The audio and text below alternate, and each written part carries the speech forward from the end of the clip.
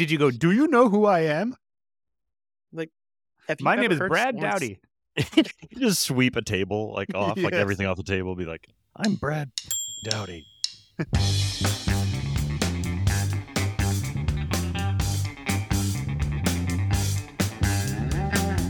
Hello, and welcome to episode 194 of the Erasable Podcast. It's April again. We got to another April. Congratulations, fellas. And that means that National Poetry Month is upon us. Tonight, after talking about our usual pencil and paper goodness, the things we've come across since we've last talked, we're each going to read 3 of our current favorite poems and discuss them a little bit.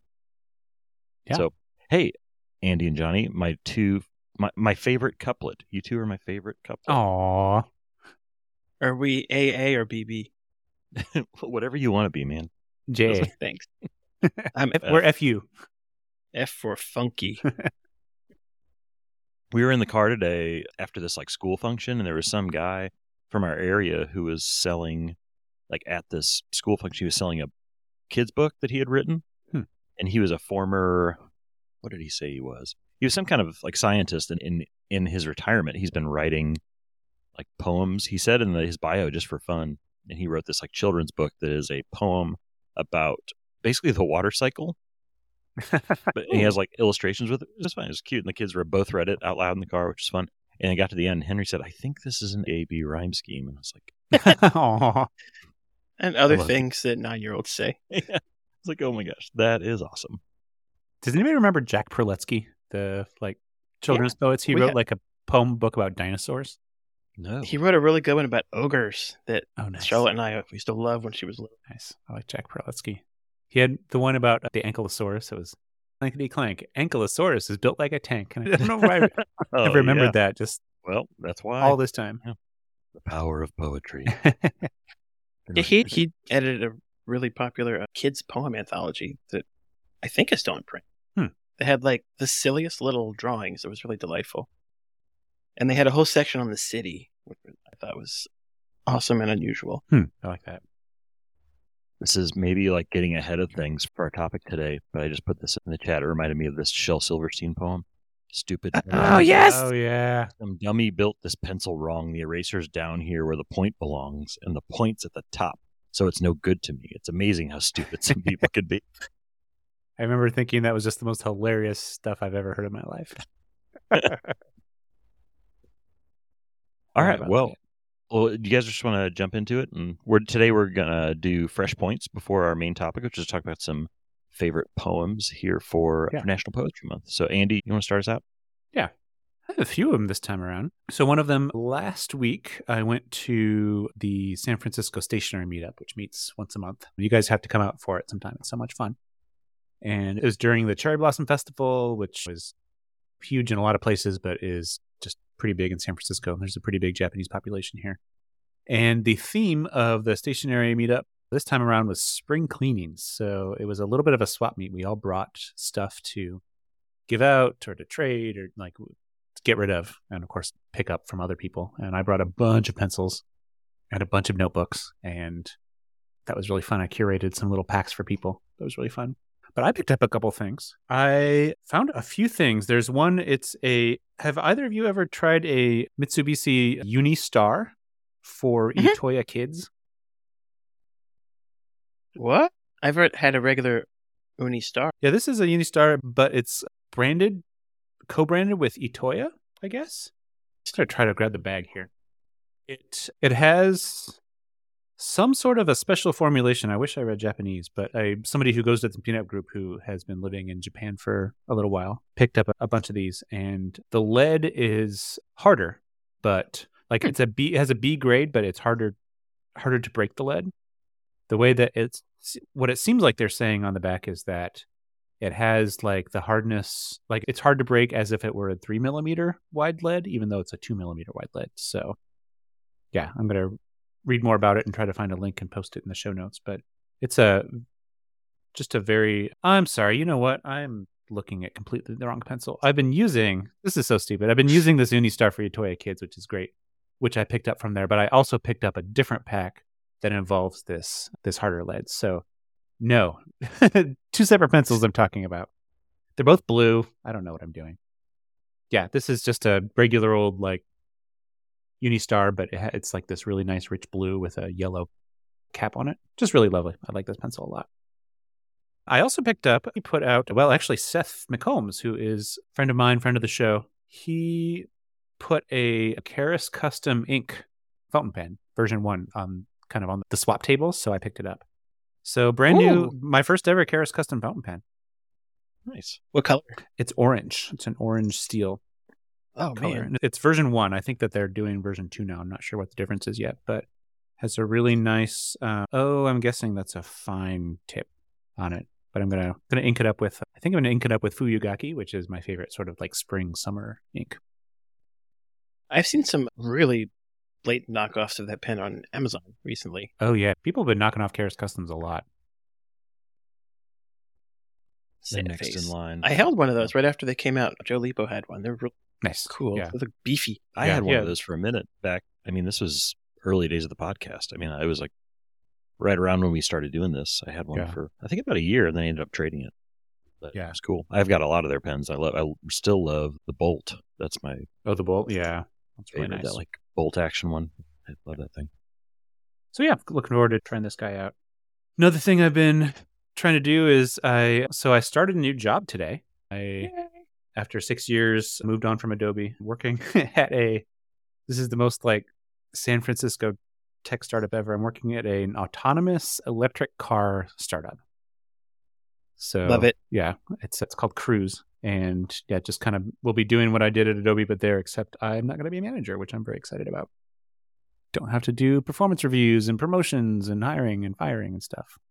Excited about that. So all that to say that I have been rethinking my sticker and my stationery strategy, just because like new job, kind of a new start on this kind of stuff. So I have new stuff to sticker. I have my new laptop, and I'm going to sticker up my Lidstrom notebook. So I've been thinking a lot about what stickers to put on that. Do you guys have any suggestions? Like Tim, you started a job not too long ago. Did you sticker things? I haven't really, because I was kind of in the middle of some stuff. Now I'm feeling like I should have, because I got some new notebooks. I got those Paperage or whatever. What did we decide they were called? Paperage or Paperage? Paperage. Paperage. Started those, and I should have stickered them up. But we have an in-person thing happening in Baltimore soon. Johnny, talk again in a minute. Oh yeah, correct. It's almost May.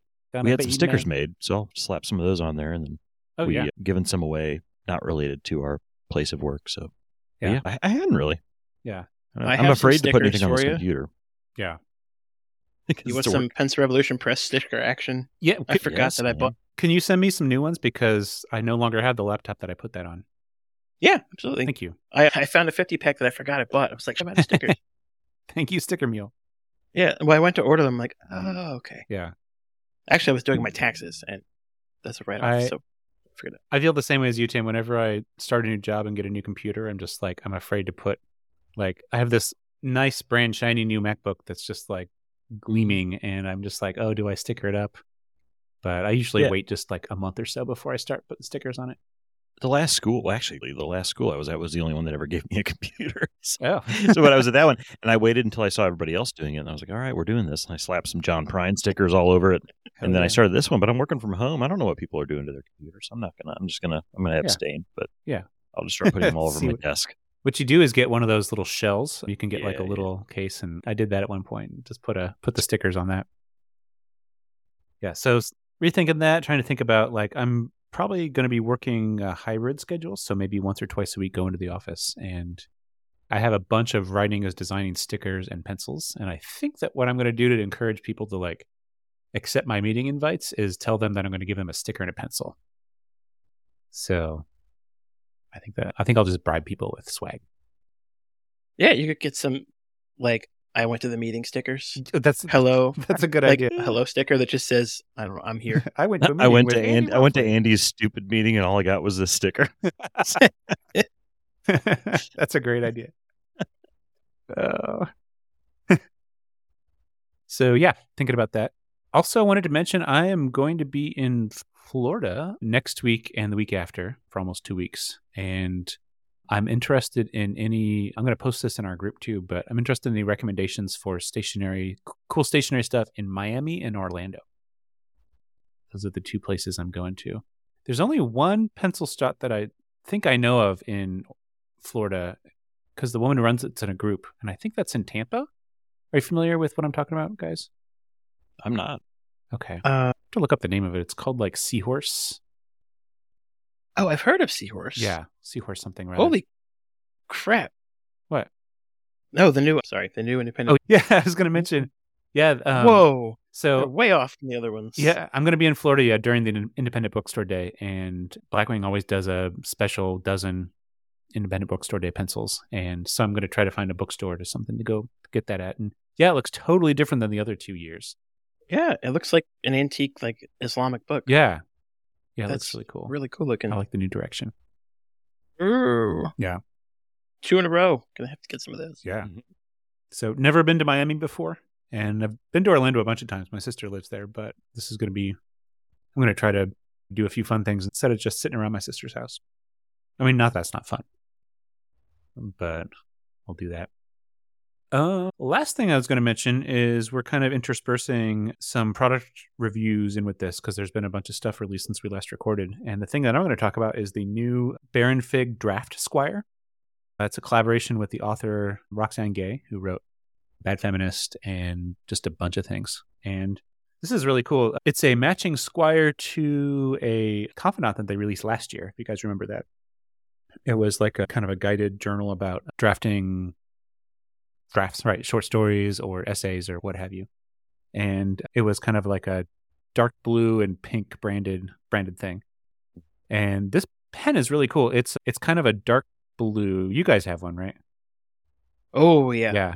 It's a dark blue. It has sort of like a full wrap of, it looks, it's not actually legible, but it looks like just somebody just hand wrote something, drafting it. And it just has that sort of like stacked sheet of paper logo that the Confidant draft has.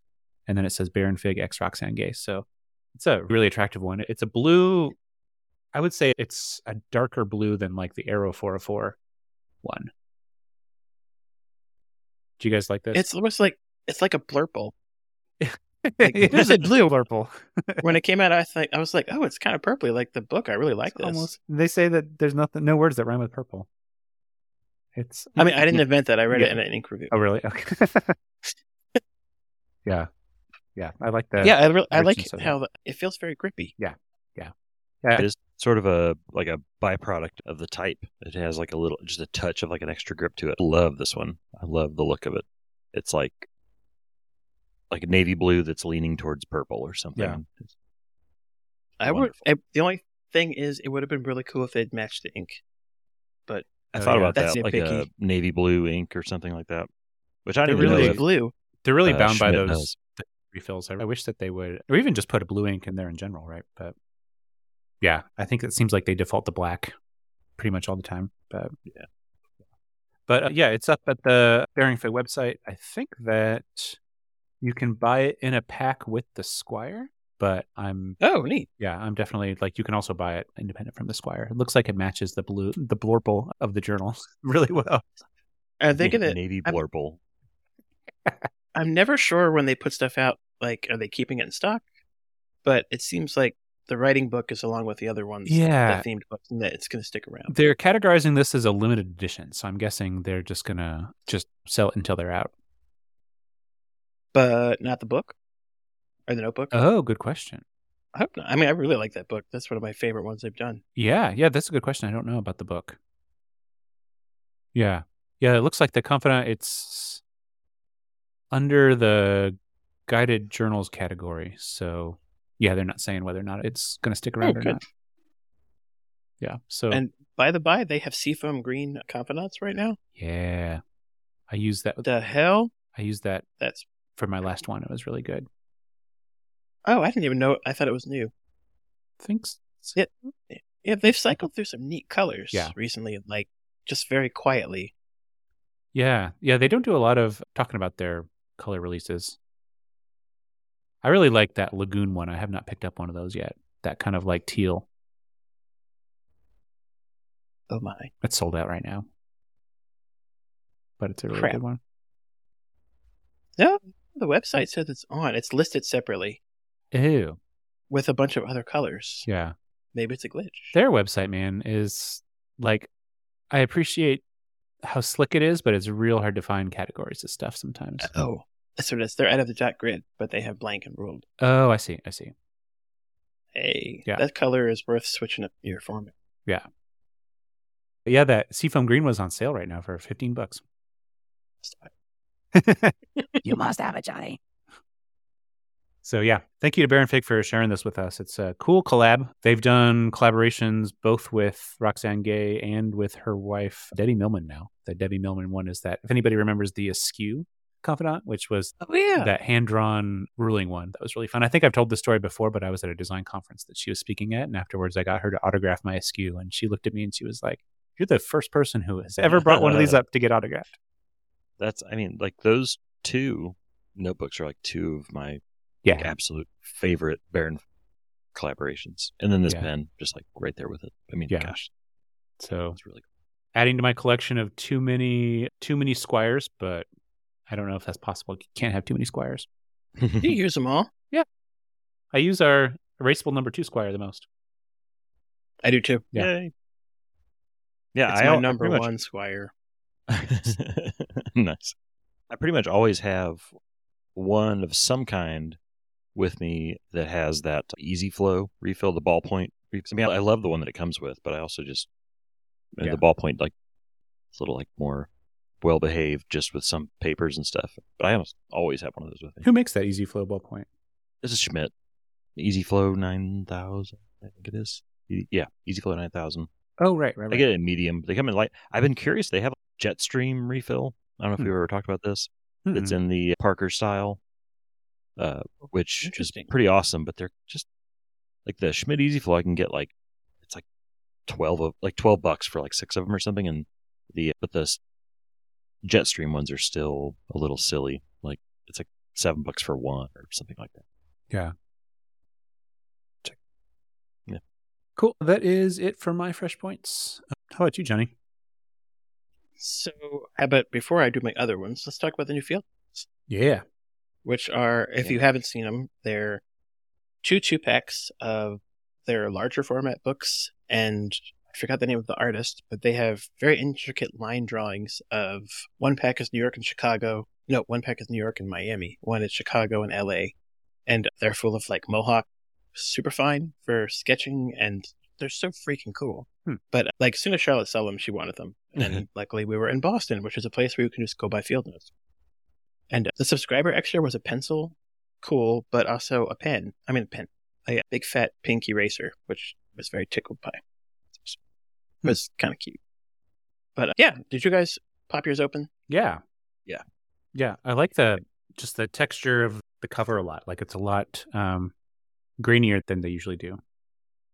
Yeah, and more related to our podcast, they were pimping Blackwing colored pencils to go with them. That's right. They're selling them as like a pack, right? Like you can buy a Field Notes bag with the Blackwing pencils in it. Yeah. Yeah. Yeah, that's really cool. That's the first collab that I've seen that they've done together.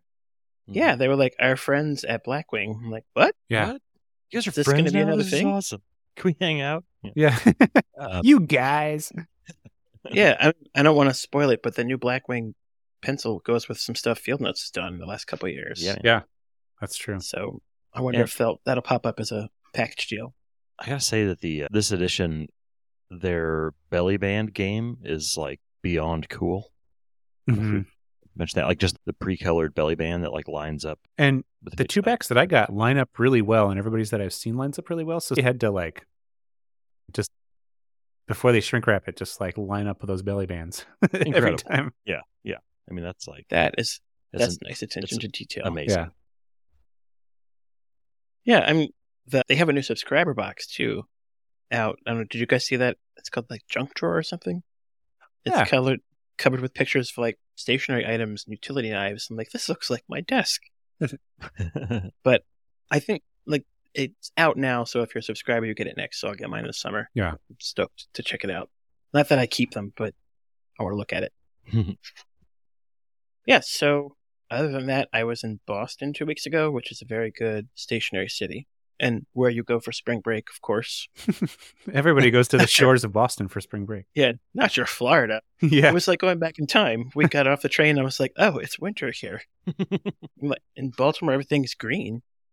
We've passed most budding trees. But I, of course, went to Bob's Slate, and now that I like fountain pens, meant I got to visit the pen counter. And I'm trying not to collect Kaweco Sports.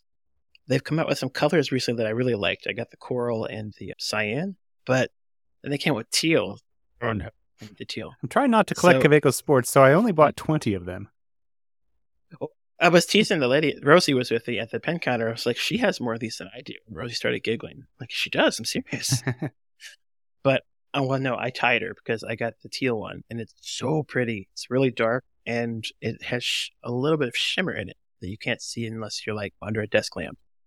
But it's really cool. And the other thing that annoys me about Kaweco is when you pop that ink, that nib out, you don't know what you're going to get. So, like, this one needed a tweak.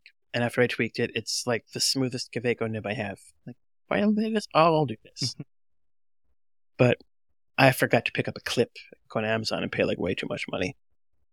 But what they also had there, which I did not resist, is the Leuchtturm pen, which I am not going to try to butcher the name of. Have you guys seen this? It's like, it's based on some old design from someone, and you twist the top, and the refill comes out, and it's machined aluminum, so it's very light, but it's metal, and it's just one pen. No. You can get the ballpoint or the gel. It's really nice and wasn't that expensive. I was surprised. But and they come in matching colors to notebooks? They make a lot of colors. I'm sure. I got black because it matches everything. But Andy and I were talking about this. They have, the refill looks like the one from a Bear and Fig, but they're very specific about theirs being made in Japan and having a ceramic ball and how it writes well at any angle and it's supposed to be expressive, almost like a fountain pen. What? And it's a lot to live up to, but it writes very nicely. And they make a pencil now, too, which I didn't see, or I would have bought it. But, yeah. We also went to the Bougie store, which is like, I guess, supply shortage. They're like out of everything. It's fine. I thought you said bougie store. A bougie store? Well, every time I go there, they're restocking the pens. So they have these, like, I guess it's a cart full of cubes, and the cube opens, and it's like 500 aqua blue pens. Like, God, that's like pornographic, even though that's not my favorite color pen. But, on the flip side of where they keep pens, I think it's at most of their stores, they have all the little stationary doodads. Half of them are gone. They don't have the little utility knives. It's kind of sad face. But it's nice that it's still there because we don't have one of those in Baltimore, obviously. They closed all of the Mujis on the west coast of the U.S.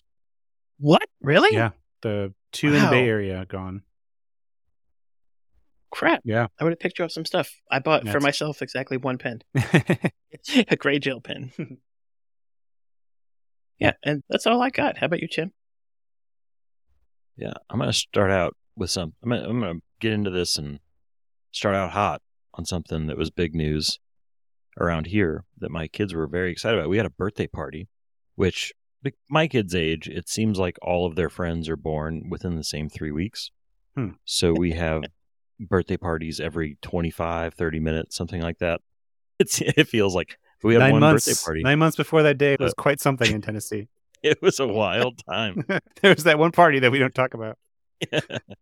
Yeah, but he's a really good friend of mine. He listens to this podcast, Johnny, and his kid had a birthday party, and it was like a Harry Potter themed birthday party, and they found these just like awesome pencils that looked exactly like a Harry Potter wand. Oh wow! And they had like fashioned them so that like you could. When Henry got it, I was like, oh cool, it's a tiny little wand. And Lila had one too. But they even like taper it at the end, and so I didn't even notice that it was a pencil. And they have it like sort of painted or dyed brown on the outside, but it essentially is like a mini jumbo pencil that has like a wand handle at the end. I'll send you guys a picture of it. But I just thought it was awesome, so I haven't followed up with him to like find out where he got it. But yeah, it was pretty cool. I see a link. That is it? That's the one. Oh wow! They're only $10. Yep, that's the one. How do they write?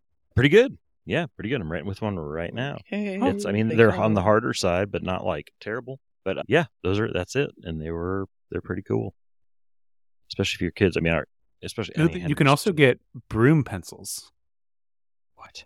I have those. Look kind of crappy. Somebody in the suggested thing in Amazon above that. Oh yeah, I see it.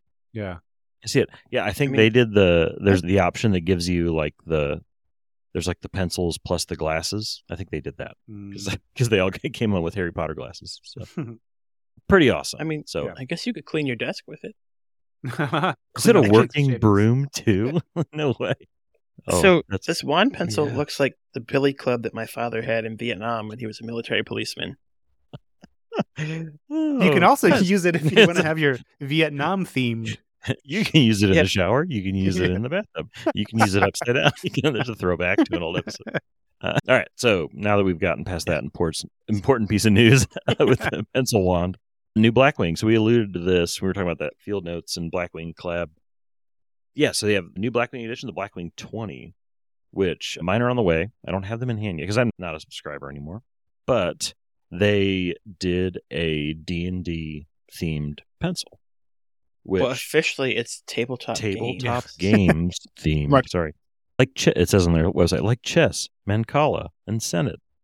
Yeah, that's why it comes with a 20-sided die. Yeah, yeah, because when you're playing chess, you know what you need? A 20-sided die. Yeah.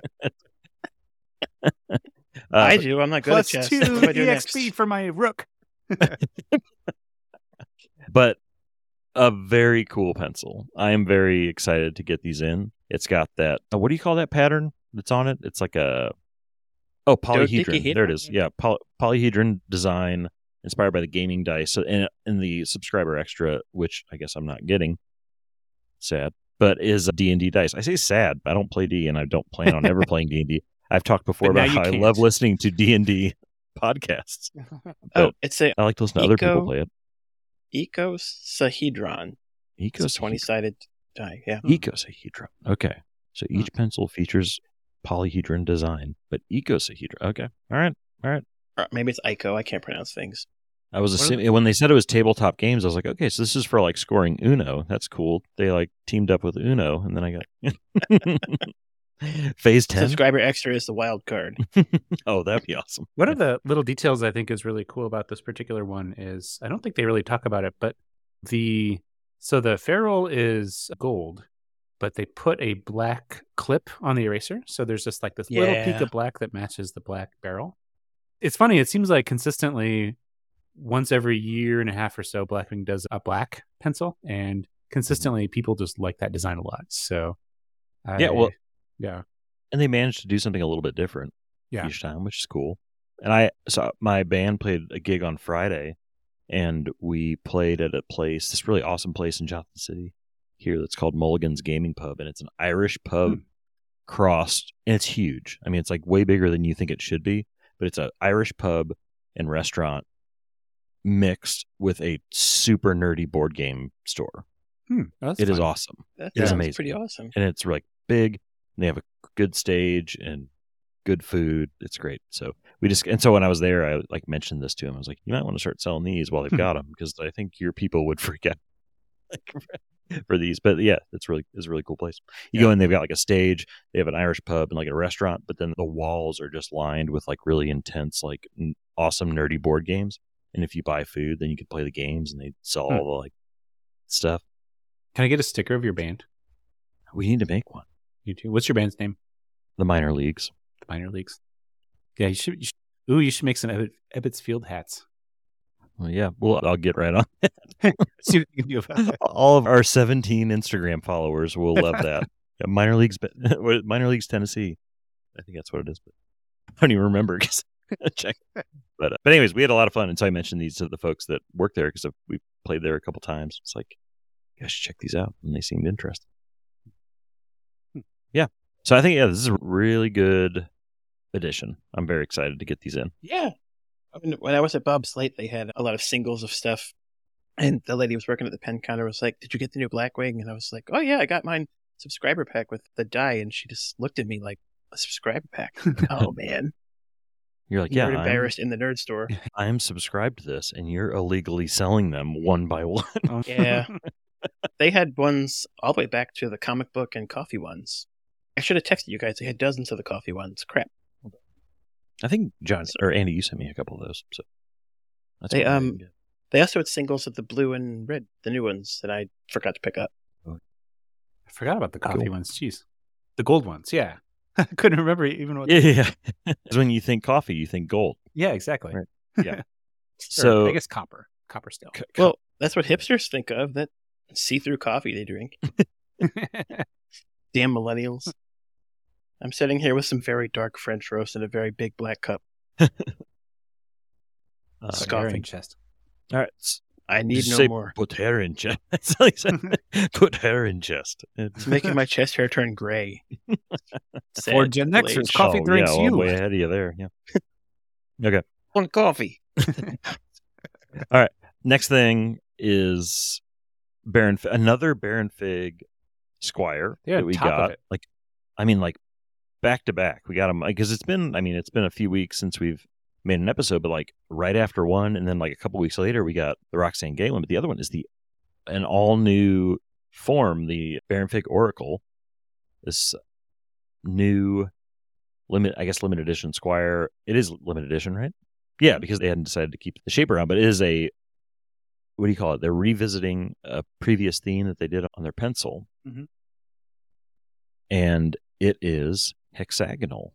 And it's the same kind of design. You can roll it and make some sort of like predictions. You're like Magic 8-Ball pencil or Magic. Held yours yet? Magic. Of course I have. Yeah, it's a Magic 6. Magic. I'm like, this pen is so pretty. I'm not rolling this. Magic 6-Ball. Yeah. Trying to think of 6 sides. Magic 6-Ball. But yeah, and then this is so noticeably, it is not the normal Baron Fig Squire shape that people sort of take umbrage with because of it just rolling off. We've talked about like, oh man, if it had a clip, but also, if it had a clip, that would sort of ruin things, I guess. It's just such a good looking pencil or pen. But this one, and I'll do the sound effects here. The magic thing about this one, that was the sound of me dropping it on my desk and it not rolling. What new technology?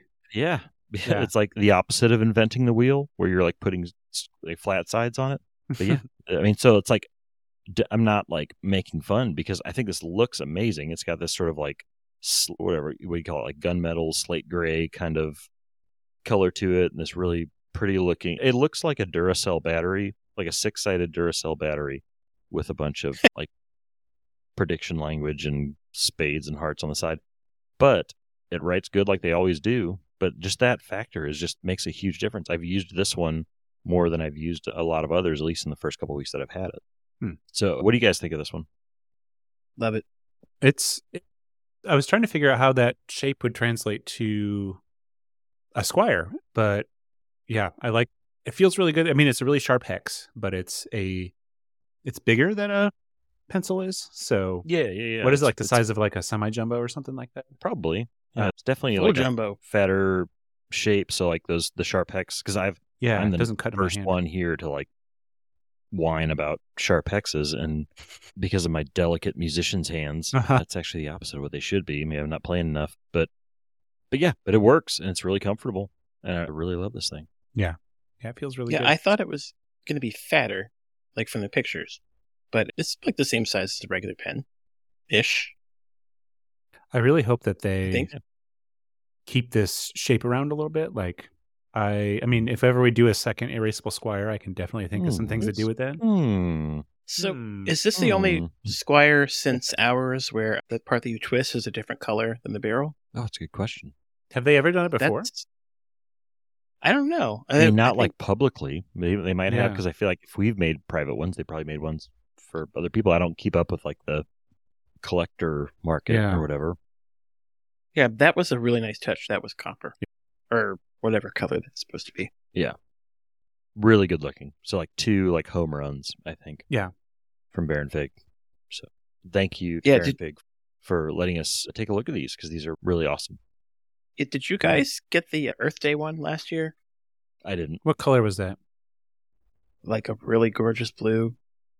No, I don't think I picked that one up. So if anyone listening did, and you want to part with it for like money or trades. Lifetime supply of notebooks. If you want, say, 30 Levenger True Writers. He can spare a quarter of his collection, Yeah. I think. Well, that's like half, man. Not 30. Just my doubles, it's like 5. That's not even a joke. All right. Yeah, so unrelated, they just came out with 4 new Levenger True Writers that are the elements, but not as fountain pens. My bank account was happy, but I'm not. Yeah. Just say, I don't know how you could survive that. All right. Cool. Well, that's it for me. So let's get into main topic. We're talking about poetry. It is National Poetry Month. We're going to do another episode coming up related to poetry. But we thought it'd be fun to share some of our favorite poems right now. So, Andy, do you want to start us out and just like maybe start with one that you picked, and we'll just go from there? Yeah. This is not any sort of, I just picked 3, and this is just sort of a random assortment of different poems that I like just for various reasons. And I realized that I know just a few different people, just really talented poets, like Johnny, your sister-in-law, Kiki Petrosino, is just such a good poet. I have a friend from Fort Wayne, Brett Elizabeth Jenkins, who is such a good poet. And she was actually a couple different times featured in The Sun. Some of her poetry was.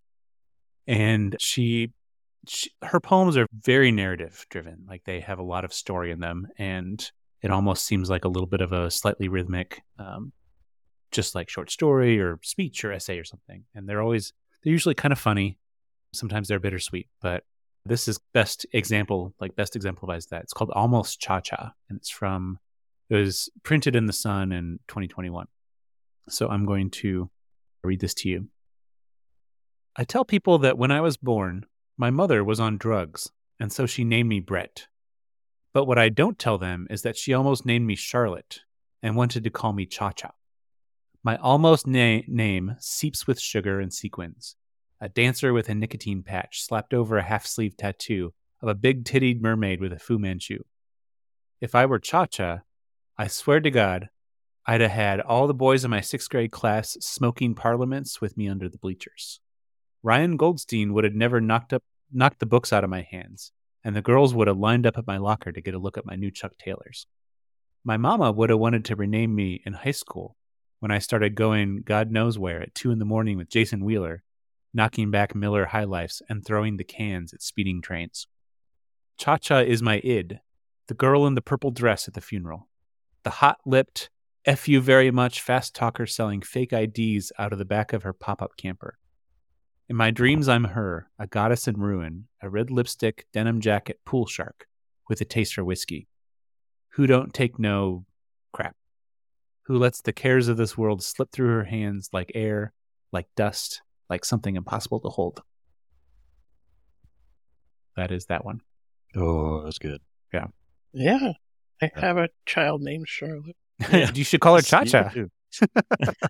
People call her Sharsha. Sharsha? Close. Sharshar. Sharshar, that's a good one. Yeah. Cool. Johnny, how about you? Sure. So the first one I picked is from one of my favorite writers, Michael Ondaatje, and he's more well known as a novelist, even though he writes way more poetry than novels. And I know people that don't like The English Patient because they say it's too poetic, which I think is a silly statement, but his poetry is really good. So in one of his books, he mentions someone who is a cinnamon peeler and how, like, if that's your job, you cannot get the smell off you no matter what you do. So I don't know if this poem came before or after that book, but this poem is called The Cinnamon Peeler. If I were a cinnamon peeler, I would ride your bed and leave the yellow bark dust on your pillow.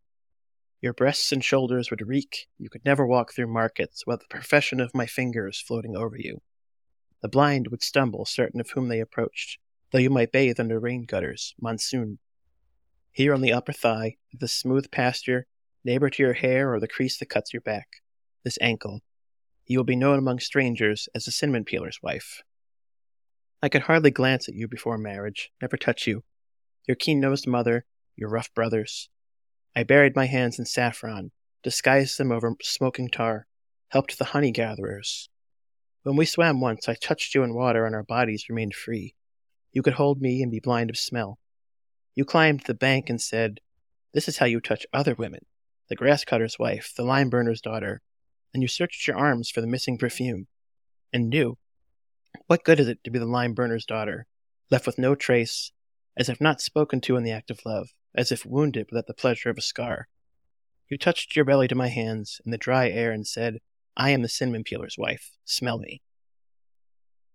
It's kind of deep to me. Dang. I like it. Yeah, Sweating the over link here. in the show notes has a very good reading by Michael Antonche of it, which is awesome. He's getting really old, so sad face. Yeah. He's leaving a lot behind, though. Yeah. Prolific dude. How about you, Tim? Nice. So, do it. I'm taking this in a little different direction. And I don't mean to make light of things, but we're going to talk about this, I think, more in the next episode. But so this was like a few weeks ago when I did this. But actually, before I even get there, I want to mention something. Put this in the show notes. So I've talked about Maggie Smith before, who's a pretty well-known poet these days, which is kind of seemingly an oxymoron or something, that she's a well-known poet. But she became viral from this poem called "Good Bones" that she wrote, which is a really incredible poem. So I'm going to read. I'm going to kind of cheat and read that one real quick. But she has a Substack that I started following. It is fantastic, and it is called For Dear Life. And she actually just came out with a memoir that just came out this week that's called "You Could Make This Place Beautiful," and I recommend picking that up. But she, on her Substack, and I'll put the link in there because I think it's still available as like a free post. She has a post that's called "Poems That Make You Glad to Be Alive," and so she wrote that when she, in 2017, she was going through this really difficult time in her life. She was just going through a lot with her family and her husband. She had little kids.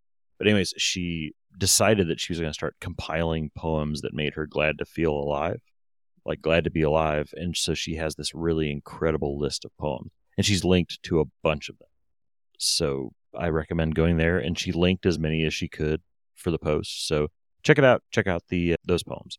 But her poem, I'll read this one. So this is "Good Bones" by Maggie Smith, which is pretty incredible.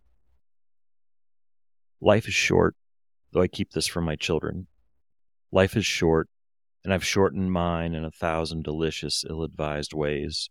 1,000 deliciously ill-advised ways I'll keep from my children. The world is at least 50% terrible, and that's a conservative estimate, though I keep this from my children. For every bird, there is a stone thrown at a bird. For every loved child, a child broken, bagged, sunk in a lake. Life is short, and the world is at least half terrible, and for every kind stranger, there is one who would break you, though I keep this from my children. I'm trying to sell them the world. Any decent realtor, walking you through a real shithole, chirps on about good bones. This place could be beautiful, right? You could make this place beautiful. Tim, you should just read every poem. Yeah, so that is a really incredible poem by Maggie Smith. Yeah, and I actually wasn't planning to read that before we got on, but I wanted to share that list. And I have 2 other poems I was going to read, but I guess maybe I just won't have time for them. But because her list is really incredible, and there's a lot of amazing poems on there, and then that's the poem that just, can't talk about Maggie Smith without reading that. So. Yeah. Andy, you got another one? Yeah, I was debating between a couple, I guess, more kind of mainstream poets. One of them that I won't read is "Wild Geese" by Mary Oliver, which is a pretty classic one. And I think one of the reasons I like that one so much is just because, I mean, it's classic and just very just uplifting, and it's very Mary Oliver. But also, I lived in a house where our landlords, who are artists, had that poem written on the inside of the medicine cabinet bathroom. And so every morning when I would open the medicine cabinet to get out my toothbrush or whatever, I would just see a bit of that poem. So that was just a cool thing. But actually, yeah. I was just going to say her collection, her collected poems that they put out a few years ago, is right after she passed away, I think. It's called Devotions. I mean, I think I read that every other day. I mean, I pick that up so much. She's really incredible. Yeah, Mary Oliver just really... This is a whole topic of a whole different conversation, but at some point I want to talk about how ChatGPT can like write poems in the style of Mary Oliver. Like it's not good, right? It's a robot writing poems, but it's fun to see how it does it. Is Mary Oliver's like first draft? Yes. Yeah, just the worst. But actually I'm going to read you one from Lawrence Ferlinghetti, who is one of the, besides Jack Kerouac, one of the most famous beat poets. He founded City Lights Bookstore in San Francisco. He lived here. I mean, he was 102 when he died a couple years ago. Like he's been around. He wrote a poem called "The Changing Light," kind of about San Francisco. And I'm going to read that to you. Just he wrote the Coney Island book. What was it called? Coney Island of the Mind or something like that. Yeah, big book. I just remember that in my like high school like beat poetry phase. I remember finding that and being just, I need to find that. Gosh, now I need to find it. All right, sorry, I interrupted you. No, you're right. Yeah, he's great. So, yeah, here's The Changing Light. The changing light at San Francisco is none of your East Coast light, none of your pearly lights of Paris. The light of San Francisco is a sea light, an island light, and the light of fog blanketing the hill, drifting in at night, through the Golden Gate, to lie on the city at dawn. And then the halcyon late mornings, after the fog burns off, and the sun paints white houses with the sea light of Greece, with sharp, clean shadows, making the town look like it had just been painted. But the wind comes up at 4 o'clock, sweeping the hills, and then the veil of light of early evening, and then another scrim when the new night fog floats in. And in that veil of light, the city drifts, anchorless upon the ocean. I just like that one a lot because I feel like I've had that experience. Like I feel like I've been on a hill or have been driving across the bridge or something and just seeing the city of San Francisco and like all of these different kind of lights with fogs and all sorts of things. So it's just a really good poem for a place, right? Like the terroir of San Francisco is really well captured there. So this was on Friends once, but when you're out there, does it feel weird that the sun is on one side? What do you mean? Or I'm going to explain this wrong. Like whenever I'm off the East Coast, I'm really thrown off because the sun isn't. I know where the ocean is. I know where the sun is, and when that's not where it's rising, it's weird. Like it throws off my entire equilibrium. I'm not sure. Like you don't know. Well, I'm interested in this. So it's not where? Like you're on the East Coast and the sun would be rising from the ocean, right? Yeah, it's weird. Yeah. Or the last time I was on the West Coast and the sun was setting over the ocean, I'm like, what? Well, okay, that makes sense. So I guess I'll admit, so haven't spent much time on the East Coast, so like I'm definitely not used to like sun rising off of the ocean. So I mean, I've spent a little bit of time in Florida, but like barely on the coast itself. So I guess to me, like most of my experience of like looking at a sun on an ocean has been a setting sun. Yeah, it's weird because the colors are different. Yeah, the colors are different. It's like, especially in the Sunset neighborhood, which is out by the ocean, it's like very orangey and pinky and kind of peachy. So yeah, it makes the sunrise look kind of boring. Yeah. So, it doesn't get more fun. You're looking at it like, oh, that's enough. I'm going inside. Yeah. All right. So those are my poem selections. So Tim mentioned that Substack, which reminded me of a book that's from that Pocket Poets series that everybody's probably seen at bookstores. They'll have like the best poems by Whitman, or one of my favorite ones is Irish poems because they're all depressing and those are my people. Mm-hmm. So there's one that came out, I think, last year or the year before called Poems of Healing. And one of the poems in there was this poem. So if you were looking for an upbeat volume of poetry, that was really good. If this is not an upbeat poem. Oh, Johnny, I'm looking at this right now at that book. It looks incredible. And one of my favorite poems of all time is in it. Try to Praise the Mutilated World by Adam Zagajewski, whatever. Oh, gosh. I discovered that song because it was mentioned in a Over the Rhine song. There was like this line where they say like, the poet says to praise the mutilated world. And I was like, who says that? Shakespeare? And no, it's this like semi-contemporary poet, but it's like a really amazing poem. Mm-hmm. So I'm definitely checking out this collection. Yeah, they're nice little books. They're durable. I have some that I've had for literally 20 years, and they're still in reasonably good shape. But yeah. Okay. So in that book, they have a slightly shorter version of this poem because it's very long, but definitely check out the full version, which will be linked in the show notes. So this is Having It Out with Melancholy by Jane Kenyon. The intro is, if many remedies are prescribed for an illness, you may be certain that the illness has no cure, by Chekhov. Bottles. Elavil, Ludium, oh my god. Sorry, take two. Bottles. Elavil, Ludiumil, Doxepin, Norpirmin, Prozac, Lithium, Xanax, Wellbutrin, Parnate, Nardil, Zoloft. The coated ones smell sweet or have no smell. The powdery ones smell like the chemistry lab at school that made me hold my breath. Suggestion from a friend: you wouldn't be so depressed if you really believed in God. Often I go to bed as soon after dinner as seems adult. I mean, I try to wait for dark, in order to push away from the massive pain in sleep's frail wicker coracle. In and out. The dog searches until he finds me upstairs, lies down with a clatter of elbows, puts his head on my foot. Sometimes the sound of his breathing saves my life. In and out, a pause, a long sigh. Pardon. A piece of burned meat wears my clothes, speaks my voice, dispatches obligations haltingly or not at all. It is tired of trying to be stout-hearted, tired beyond measure. We move on to the monoamine oxidase inhibitors. Day and night, I feel as if I had drunk 6 cups of coffee, but the pain stops abruptly. With the wonder and bitterness of someone pardoned for a crime she did not commit, I come back to marriage and friends, to pink-fringed hollyhocks, come back to my desk, books, and chair. Wood thrush. High in Nardil, in June light, I wake at 4, waiting greedily for the first notes of the wood thrush.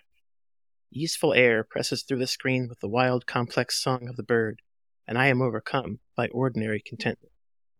What hurt me so terribly all my life until this moment? How I love the small, swiftly beating heart of the bird, singing in the great maples, its bright, unequivocal eye. Yeah. She might be like my new favorite poet. I mean, like, she's incredible. I've read some of hers recently, and like that poem, I don't know if I've ever read it before, but I mean, just hearing you read it, like that's a really incredible. And like with me, I think so much about songwriting these days. Like I just hear like the kinds of like language she uses and the way she uses words that just makes me want to write a song, which is kind of what I'm always looking for. She really nailed a couple things, like the powdery pills. Like 4 times a day, I take a powdery pill and think about this poem. The 6 cups of coffee, and yeah. That's my everyday. Yeah, that is wonderful. Yeah, and her author photo looks sad. She died young, but from an illness that she has a lot of good poems about. Yeah. And you said she was married to Donald Hall? Yeah, I think he edited the most recent selected poems that she did, of her poems. My original love and like reverence for Donald Hall was before I realized that like I had read any of his poetry. Like before I realized that he was even a poet, was because he was my favorite interviewee on the Ken Burns baseball documentary, which I've watched like a dozen times. The way he talks about baseball is like, we should hang out, man. Like, I feel like we'd be friends. It's like Call up and tell him that. A poet talking about baseball. I like just need a Ouija board at this point, I guess. But yeah, because he passed away, didn't he? Yeah, not fairly recently. Yeah, it was like within the last. Yeah, I mean, yeah. I wish I could, man. He's really incredible, and now I'm like eager to learn as much as I can about Jane Kenyon too.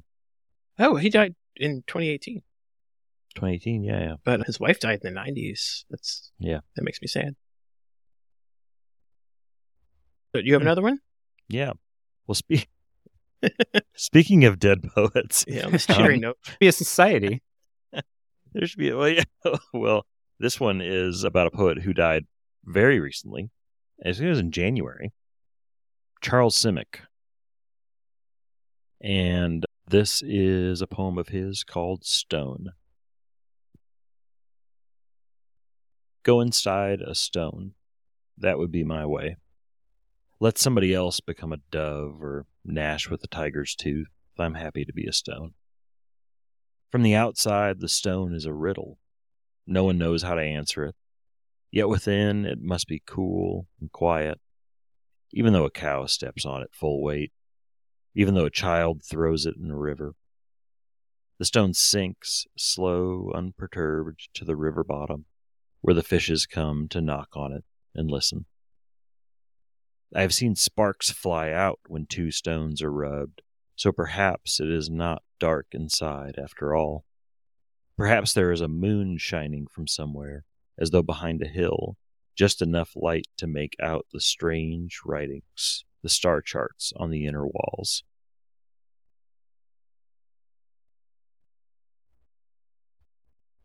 That's really good. Yeah. I like that. Yeah, it's a really incredibly beautiful poem. I remember the first time that I basically rediscovered. I remember reading that. I think sometime it was I was in college, and I had one professor who really liked Simic, and I found it, and I didn't fully appreciate it. And then he passed away, and there's a really awesome Instagram account called Poetry is Not a Luxury, and they basically post poems. Oh yeah, that's a great one. It's really good. And shortly after he died, I think that's where I was scrolling, and they had whoever runs that, he or she had posted that poem and just smacked me in the face. And it almost it was that Ratatouille moment where he tastes the Ratatouille and he zooms back to his childhood. I zoomed back to college, and it's I remember reading this poem, and this was the one that I synced up with, and a really amazing poem. That idea of something as simple as a stone can be just alive, full of mystery, and I really, really love that poem. So nice. Yeah. Happy National Poetry Month, everybody. It's got kind of heavy. Yeah. It did. But poetry tends to do that, and we can't be afraid of that. But this was great. I mean, the poems that you all read, I hadn't read, or I don't have any memory of reading any of those, so I appreciate you guys bringing those in, because I want to dig back into them and read them after the podcast and read more stuff by them. I've read a little Ferlinghetti, but he was the only one, and then Jane Kenyon I've read a little bit too, but now both of those I want to dive into. So thank you for sharing. Our original idea for this episode didn't pan out, so this was kind of a last minute thing, but I think it was great. I really liked being able to just read poems at each other. Yeah, totally. Yeah. That'd be a good thing to come back to every once in a while. Maybe that's one of our rotation of opening things. What's a poem you're enjoying right now? Because I think that it really lends itself well to just talking about what's important to you right now, and the things that are on your mind, and the things that are striking you, or the things that are there's another great phrase from Maggie Smith, the poet that I talked about earlier, which I really just envy the way she talked about this. And I actually use this term with my kids. She says that her and her kids, when they see something unusual or something beautiful that just makes them stop, that their family calls them beauty emergencies, which I really like. There's her kids will just be there's a beauty emergency, and she'll come out back and there's an owl in the tree or something. But I like any chance I can get to, and poetry can give us those beauty emergencies too. Yeah. So, all right. Well, thanks, guys. Yeah, this is fun. Yeah, that was wonderful. Well, we're gonna call it a night on this, and we'll be talking to you soon. We're going to actually talk about poetry again on the next episode, likely, or at least one of the next couple episodes, so stay tuned. We'd like to start by thanking our Patreon producers.